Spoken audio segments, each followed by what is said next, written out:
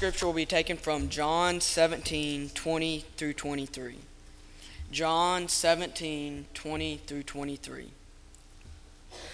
I do not pray for those alone, but also for those who will believe in me through their word, that they all may be one as you, Father, and in me, and I in you, that they also may become in us, that the world may believe that you sent me. And the glory which you gave me I have given them, that they may be one just as we are one. And I in them, and you in me, that they may be made perfect in one, and that the world may know that you sent me, and I loved them as you loved me. It's good to see everyone here tonight. We appreciate so much your presence, especially those who are visiting. It is a rainy night, and we're glad that you have made the decision to be here tonight. We're always glad to have the opportunity to come together. As Thomas said, we are a little bit thin tonight, and hopefully if some did not come because of sickness or illness, they'll be able to return next week. We're going to be looking at John 17 tonight. I appreciate David stepping in for Billy. Billy had mentioned to me earlier today that his brother was having some health issues and might have to be placed in an assisted living complex. And so it was somewhat ironic to learn that he fell earlier today. And so Billy's not able to be with us, but we appreciate David. Tonight I want us to think about the Lord's Prayer. Jesus was a man of prayer. He oftentimes prayed to his Father in heaven. In Matthew chapter 6, we have the Sermon on the Mount, a part of the Sermon on the Mount. And in chapter 6, Jesus sets forth what I believe to be the model prayer. In chapter 17, we have the Lord's Prayer. And so we're going to be talking about that tonight in a moment or two. I do want to mention that there were some that went to the Olive Grove Terrace today. I was not able to make it, but we appreciate those that did go, especially our young people. We appreciate all that support that. And I know that the residents in that particular complex, they appreciate so much our visit from month to month. And if you have the opportunity, I would encourage you to go and to be a part of that 45-minute singing. It brightens their day, and I know that it'll brighten yours as well. Tonight we look at John 17, verses 20 through 23, and we think about the Lord's Prayer. I want us to begin tonight by discussing the Lord's plea for unity.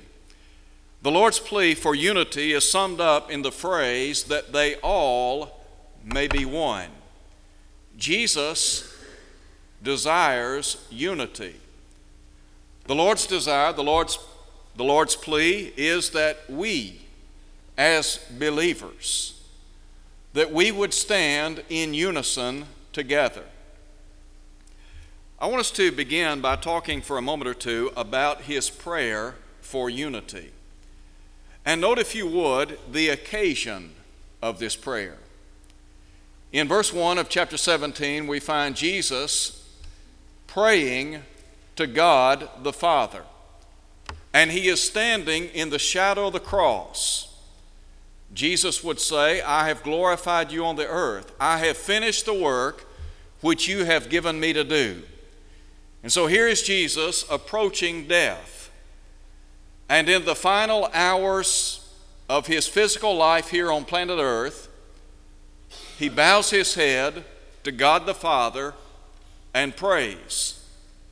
And specifically, he prays for unity among those who would believe on him. Let me ask this question tonight. If life were coming to an end for you here on planet Earth, what would you be praying about? I suspect that for most of us, we would be concerned about our family members, about our loved ones. And so it might be the case that we would spend a good portion of the time that we have left here on planet Earth praying to God the Father that he would bless our family members, that he would give them wisdom, and that he would stand by them. Well, Jesus is praying for his family. His prayer is that those who would believe on him would stand in unison, that they would be united. Listen, if you would, to what he says. I do not pray for these alone, but also for those who will believe on me through their word, that they all may be one. Jesus desires unity. But let me call attention to the precedents for unity. And really here what we have is an observation about his prayer. Look at verses 21 and 22. Jesus said that they all may be one, as you, Father, are in me, and I in you, that they also may be one in us, that the world may believe that you sent me, and the glory which you have given me, I have given them, that they may be one, just as we are one, I and them, and you and me, that they may be made perfect in one, and that the world may know that you have sent me, and have loved them as you have loved me. Jesus here talks about the relationship that he has sustained with his heavenly Father. And there is a sense of oneness between God the Father and Jesus the Son. When we talk about God the Father as the architect of the redemptive plan, it took Jesus the Son to function as the agent by which that plan would be consummated. Listen again to what Jesus said. I have glorified you on the earth. I have finished the work which you have given me to do. Jesus and God the Father were on the same page. They were completely united in terms of the redemptive plan. God the Father devised this plan, and Jesus Christ willingly said, I'm willing to come and to fulfill that plan. Back in John chapter 4 at verse 34, Jesus said, my work is to do the will of him who sent me. In chapter 6 verse 38, Jesus would say, I have come down from heaven not to do my own will, but the will of the Father who sent me. In Hebrews chapter 5 verses 8 and 9, the Bible says, though he were a son, yet learned he obedience by the things which he suffered.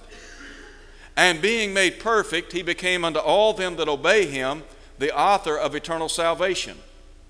It took Jesus coming to do the will of the Father in order for heaven's plan to be consummated. And so there was this oneness, this sense of unity between God the Father and Jesus the Lamb. And that is a precedence for us. And Jesus is saying that just as he and the Father were one, just as they were on the same page and united, that we as his people, we are to be united. We are to be on the same page. There's a second thing I want you to see in our study, and that is the Lord's pattern for unity. And this is summed up in the words of Jesus in verse 20, when he said, who will believe on me through their word. What word? The apostles' word. Jesus is talking about that standard that will bring about unity in the religious world. What is it that's going to unify? The apostles' doctrine, the apostles' word. In Acts chapter 2, verse 42, the Bible says, speaking of the early disciples, and they continued steadfastly in the apostles' doctrine and fellowship, in the breaking of bread and prayers. The apostles' doctrine is simply the word given unto those inspired men by the Holy Spirit. Do you remember Jesus said to the apostles in John 16 verse 13, howbeit when he, the Spirit of truth, is come, he will guide you into all truth? God has given unto us everything that pertains to life and godliness, according to what Peter said in 2 Peter chapter 1 verses 3 and 4.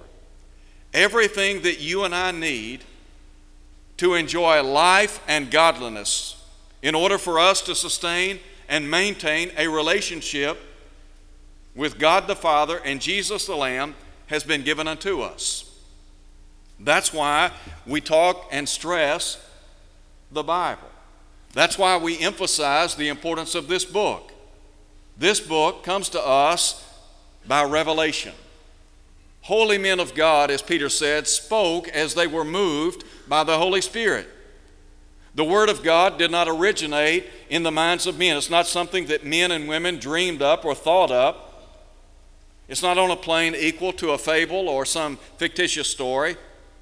But this is the divine truth of the living God. Paul said every Scripture, all Scripture, is inspired of God and is profitable for doctrine, for reproof, for correction, for instruction in righteousness, that the man of God may be complete, thoroughly furnished unto every good work. Now, let me just talk for a minute about some of the barriers to unity. I don't think that it's anything new to say to those of us who are assembled here tonight that we live in a world that is fractured religiously. When we look around at the religious world, not just in this community, not just in this state, not just in the United States, but globally, what do we see? We see a fractured religious world. Why is that? Why is it that we have not honored the will of God when it comes to unity? Why is it that we're not all on the same page? When you look at the New Testament, one of the things that you'll find is that there were barriers to unity in the first century. A good example of that would be found in 1 Corinthians chapter 1. In 1 Corinthians chapter 1 at verse 10, and Paul here is writing to those who had been sanctified in Christ Jesus, called to be saints, according to chapter 1, verse 2. Down in verse 10, he said, "Now I plead with you, or beseech you, by the name of our Lord Jesus Christ, that you all speak the same thing, that there be no divisions among you, but that you be perfectly joined together in the same mind and in the same judgment. For," he said, "it's been reported unto me by them which are the household of Chloe, that there are contentions among you.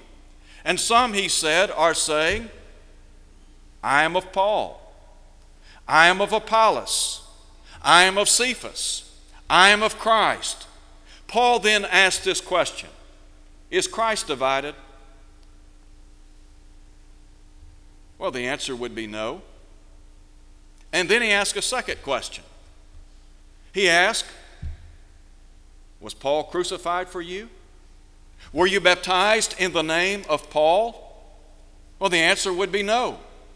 Paul goes on to say, "I thank God that I baptized none of you except Crispus and Gaius." Why was that? Because there were people that were cultivating a following. On what basis? On the basis of those who had baptized them. If you look at 1 Corinthians chapter 1, Paul will say, "God did not send me to baptize, but to preach the gospel." Sometimes people take that and they say, well, God is saying baptism is not important. No, that's not what Paul is saying. That's not what God's saying. What God is saying through the Apostle Paul is that the administrator, the person who does the baptizing, is inconsequential. In other words, that's not important. The individual that baptizes another person into Christ, that's not what's important. What's important is that somebody's baptized into Christ so that their sins might be washed away. But in the first century, there were people that were cultivating a following after men. As I said a moment ago, Paul points out some were saying that they were of Paul, some of Apollos, others of Cephas. And then there were those that were saying, "I'm of Christ." Well, Paul said what you need to do is you need to be united. Well, what's the basis then upon which they can be united? In verse 10 he said that you all speak the same thing. Now we're going to talk about that in just a minute. What are some of the barriers to unity as we speak? Why is it that religiously we are on different planes? Why is it that we, for whatever reason, do not stand together in unison? Why is it we're not united in this city or in this state for that matter? I would submit unto you that one of the reasons that we are not united is because there are any number of different creeds, manuals of faith, confessions of faith that have been penned by men. In no way would I impugn their motives. But I want you to think about this for a minute. If somebody were to pen a creed, I brought with me tonight 3 examples of what I'm talking about. I have 3 different creed books, and what these books do are outline their doctrines, their covenants. Now let me ask this question. If what they say is less than what the Bible teaches, then we don't need it, do we? If what these men say in their creed books or manuals of faith is more than what is recorded in Scripture, then the conclusion is we don't need those things either. Well, what about if what they say is exactly what the Bible says? Well, my question would be, why do we need them then? Why? Because we have the Bible. You can read these 3 books, and here's the tragedy. They're probably not going to say the same thing. You see, here's one creed book or discipline. Here's another. And here's a third. I haven't even touched the hem of the garment. Well, what's my point? The point is there is a basis upon which we can be united in the world, religiously speaking. But it's not going to be on the basis of these books. It's not going to be on the basis of the doctrines and commandments of men. But it is going to be on the basis of what the Bible teaches. Listen to what Peter said in 1 Peter chapter 4 at verse 11. Peter said, "If any man speak, let him speak as the oracles of God." All Peter is saying is, whatever we preach, whatever we teach, whatever we practice, it needs to have a "thus saith the Lord" attached to it. If we're on the same page biblically, then where are we going to be biblically? We're going to be united, aren't we?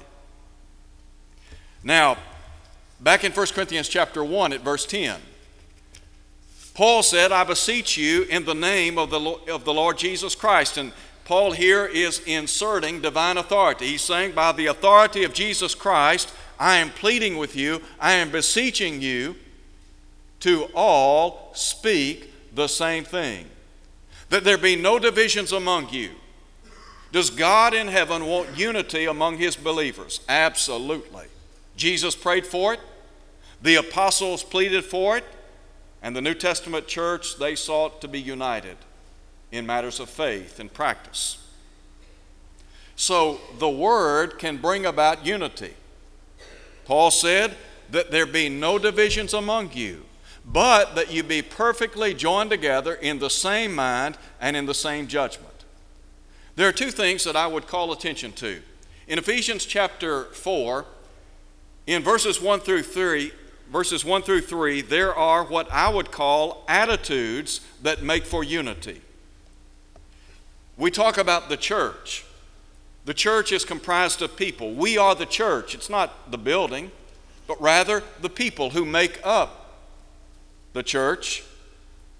Those are the ones that are recognized by Almighty God. Well, in verses 1 through 3, there are some attitudes that are to be prevalent among believers in order to maintain peace and unity in the local congregation. He said that we are to demonstrate humility, gentleness, or meekness. and long-suffering, forbearing with one another in love. And then he said, endeavoring to keep the unity of the Spirit in the bond of peace. Unity is not an accident from the vantage point of a local congregation, and for that matter, when we look at the church universally. But rather it takes men and women dedicated to being united. The intent is that we would do everything within our power to be united. Sometimes individuals, because we belong to the body of Christ and because we come from different backgrounds and because we think differently, sometimes there are differences of opinion. Sometimes there are things that are said and done that maybe I don't agree with. Well, that's where Ephesians chapter 4, verses 1 through 3 comes into play. Paul here is saying that in matters of opinion, we need to exercise liberty. We need to demonstrate a humble disposition. We must be long-suffering with our brothers and sisters in Christ. We are to forbear or bear with one another or put up with one another in love. Why? Because we belong to the same body. Because God desires unity. But then in verses 4 through 6, there are what could be called the absolutes of unity. Now we're talking about something that can ultimately bring about true, genuine unity. Paul said there is one body and one Spirit, even as you are called in one hope of your calling. One Lord, one faith, one baptism, one God and Father of all, who's above all, through all, and in you all. Let me just make a couple of comments here. The one Spirit is the Holy Spirit. The Holy Spirit has given us the one faith. What is the one faith? It is that comprehensive system of truth that has been once for all delivered unto the saints, according to Jude 3. The Holy Spirit is the one that directed men to pen the Bible, as Peter would point out in 2 Peter chapter 1, verses 20 and 21. So the one Spirit has given us the one faith. The one faith tells us about the one Lord. That's Jesus Christ, the Son of God. Jesus is vested with all authority. Jesus said, all authority, all power has been given unto me in heaven and on earth. Matthew 28, verse 18. Jesus further said, why do you call me Lord, Lord, and do not the things which I say? So as one having all authority, we are to hear him, as God the Father said in Matthew 17:5. The one Spirit has given us the one faith, which tells us about the one Lord and the one God, that is, God the Father, and all the remarkable attributes of God the Father. The fact that he is the architect of the redemptive plan, that he has loved us as members of the human family and sent his Son to die for our sins. The one faith also tells us about the one baptism. The one baptism is what places us in the one body, which is the saved, according to Ephesians 5, verse 23. Those who are in the one body have the one hope, that is eternal life. These are absolutes. Now, when Paul penned these words, when you looked at the religious world in the first century, you did not see a religious world that was fractured as we know it today. But I think about the prayer of our Lord, and Jesus is looking across the span of time.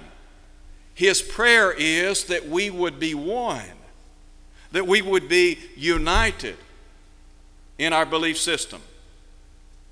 I want you to think with me in the third place about the Lord's purpose for unity. As we talk about the Lord's purpose for unity, drop down and look at verse 21, because his purpose is simply stated, that the world may believe that you sent me. What about the world in which we live today? When the world looks at those of us who claim to be followers of God, and we have this belief system and that belief system and this church and this organization and that organization, what does it say to people? What does it say to people that don't even believe in God? Is it not the case that they can use our division against us? I want to talk for just a minute about the plight of pseudo-unity. What do I mean when I talk about pseudo-unity? The idea is that we just agree to disagree. In other words, there are things that you believe, there are things that I believe, there are other things that somebody over here believes, and so we just agree to disagree. Well, it may sound good, but is it biblical? Is it what God in heaven would want? Listen again to what Jesus said. I do not pray for these alone, but also for those who will believe on me through their word. There is a standard. That standard is the Word of God. Let me ask this question. What are we going to be judged by? I held up just a minute ago 3 different books by 3 different religious organizations. Am I going to be judged on the basis of what these men have written? No, Jesus said, he that rejecteth me and receiveth not my word hath one that judgeth him. The word that I have spoken, the same shall judge him in the last day. John 12:48. Jesus emphasizing there that we're going to be judged on the basis of truth. Look at verse 17 in John 17. Jesus said, sanctify them by your truth. Your word is truth. There is a premium on truth as revealed in Scripture. So, what about this idea of just agreeing to disagree? Do you think that's what Paul was telling the people in Corinth to do? You just agree to disagree? No, he said that you all speak the same thing, that there be no divisions among you. I want to ask this question tonight. Let's just say we have the attitude we're going to agree to disagree. What are we going to agree to disagree on? Are we going to agree to disagree on the deity of Jesus? What if somebody says, I don't believe Jesus Christ is the Son of the living God? The Bible says that he is. Where will we stand? Somebody says, well, they're good people. They don't believe in Jesus as the Son of God, but they're good people. They believe in God the Father. Well, Jesus said, except you believe that I am. The translators inserted the word he. Jesus said, unless you believe that I am, you'll die in your sins. We can't agree to disagree when it comes to the deity of Christ. Why? Because that is a cardinal doctrine of the New Testament. Well, what if somebody says, I don't believe baptism is essential to salvation? What if somebody were to tell you, we can just agree to disagree on that? You say you just believe in Christ and you're saved. I say you have to be baptized, but hey, it doesn't really matter. Is that the case? What do you think these books say? Let me tell you what Jesus said. He that believeth, number 1, and is baptized, number 2, shall be saved, number 3. That is a quotation. That's not my embellishment of what the Son of God said. That's exactly what the Son of God said. Now let me ask this question. If that's what Jesus said, why would I say anything differently? Do you mean to tell me that I can just agree to disagree on how I'm to become a Christian? Not on your life. Why?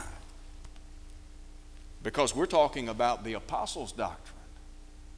We're not talking about what somebody else has said or written or espoused. We're talking about what Scripture says. Imagine that great number of people assembled on Pentecost Day. They had heard in convincing fashion that Jesus is the Christ, the Son of God. They were indicted. That's why Luke said they were pricked or cut in their hearts. And they cried out and said, "Men and brethren, what shall we do?"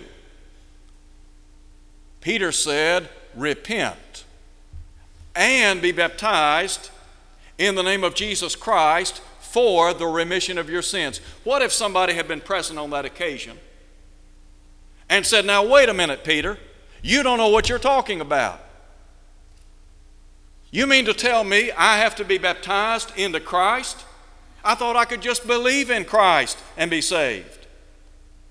Peter was an inspired apostle. I want to ask you this question. Did he know what he was talking about? You better believe he did. Well, somebody says we can just agree to disagree. Not so. If we're going to be united, the only basis we can be united is on what God says in His Word. What about somebody saying, "Well, one church is good as another church"? I don't see the difference. Again, let me just reference these 3 books. 3 different denominations, religious organizations. Is there anything in a name? Does it matter what we call ourselves? Somebody says it really doesn't matter. I don't see what the big deal is. I don't mean to be facetious, but if there's nothing in a name, go to Burger King and tell them you want a Big Mac. See what they say. There's something in a name. I can read about the church in Scripture. I can read about the church of God in Scripture. 1 Corinthians 1:2. I can read about the churches of Christ. Romans 16:16. I can read about the kingdom of God, the kingdom of heaven. Those are biblical names. Now, there's more than just a name involved in what we're talking about. But you see, there are a lot of people that say, "Well, it doesn't matter. It doesn't matter whether or not you even affiliate with a church." Is that so? The Bible says we are to be baptized into Christ. When we're baptized into Christ, God adds us to the church. Acts 2:47, 1 Corinthians chapter 12, verse 13. Somebody says I can maintain a relationship with God the Father, Jesus Christ the Son, and I don't have to have any type of relationship with what we call organized religion or a church. That's awfully strange, because in the New Testament, I find that those who were Christians were in the church, and those who were in the church were numbered among the saved. You see, you can't be saved outside of Jesus Christ any more than you can be saved outside the church of Jesus Christ. How do I know that? Because the Bible says in Ephesians 5:23, He is the Savior of the body. Somebody says, we'll just agree to disagree on that. Well, we better be careful. We better make sure that what we're saying coincides with truth. Those are just some examples. But you see, there are a lot of people in our world today, that's the attitude. Well, you believe what you want to believe, I believe what I want to believe, and hey, we're all in this thing together. Well, there is a platform upon which we must stand. Peter said, "If any man speak, let him speak as the oracles of God." Are we to be caustic and arrogant in our dissemination of truth? No. We are to preach the truth in love, but we have to preach the truth. And Peter said, "If any man speak, let him speak as the oracles of God." Whatever I have to say needs to have as its basis God's holy and divine word. If it's not in the Scriptures, then we reject it. Now, I want to talk about the power of unity very quickly. What about when people are united, when they speak the same thing, when they're on the same plane? What does that say to the world? Listen again to what Jesus said in verse 20. I do not pray for these alone, but also for those who will believe on me through their word, that they all may be one. As you, Father, are in me and I in you, that they also may be one in us, that the world may believe that you sent me. What a strong statement it says to the world when we are on the same plane religiously. One of the greatest arguments the infidel has is this: you folks can't even agree on what the Bible teaches. What they don't understand is a lot of folks, a lot of people are not using as their standard the Scriptures. Paul said we are to walk by the same rule, the same standard. You see, 12 inches equate to what? A foot, right? That's true in the U.S. It's true around the globe. Why? Because it is a standard. The same is true when it comes to what the Bible says. So, when unity prevails in the religious world, what does it say? It says that Christianity is of divine origin. Two things Jesus points out in relationship to this. It is an affirmation. Number one, that God sent Jesus into the world. Look at verse 22. The glory which you gave me, I have given them, that they may be one, just as we are one. I and them, and you and me, that they may be perfect in one, and that the world may know that you have sent me. When we are united, it is a testament to the world that God the Father has sent the Son to be the Savior of the world, according to John in 1 John 4:14. And then it is also an affirmation that God loves the world just as He loved Jesus. Listen to what He said. That the world may know that you sent me and have loved them as you have loved me. That's what it says. In closing tonight, let me just say this. Wouldn't it be great if we lived in a world today where every man, woman, and child believed that this book is the book of all books, that this book is the standard by which we measure everything religiously. This is the code, the law book, if you please, that we follow. I promise you that if everyone today would submit to what this book teaches, we could go a long way in being united. Jesus prayed for it. The apostles, they preached unity. The first century church, they sought to be united, and God the Father, Jesus the Son, would have us today to be united. It may be that you're here tonight, you're not a New Testament Christian. Could I encourage you to come to Christ? Could I tell you that God loved you, that He sent His Son to die for your sins? The Bible says God commendeth His own love toward us, and that while we were yet sinners, Christ died for us. What would you need to do? Well, believe that He's the Son of God, repent of your sins, confess His name, be baptized into Christ, rising to walk in newness of life. And then if you're here tonight, maybe you're not what you ought to be as a child of the living God. Maybe your life is far from what the New Testament teaches. Could I encourage you to come home? Could I remind you that God is willing to forgive? James said, confess your faults one to another. Pray one for another. Could we pray with you and for you tonight as we stand and sing?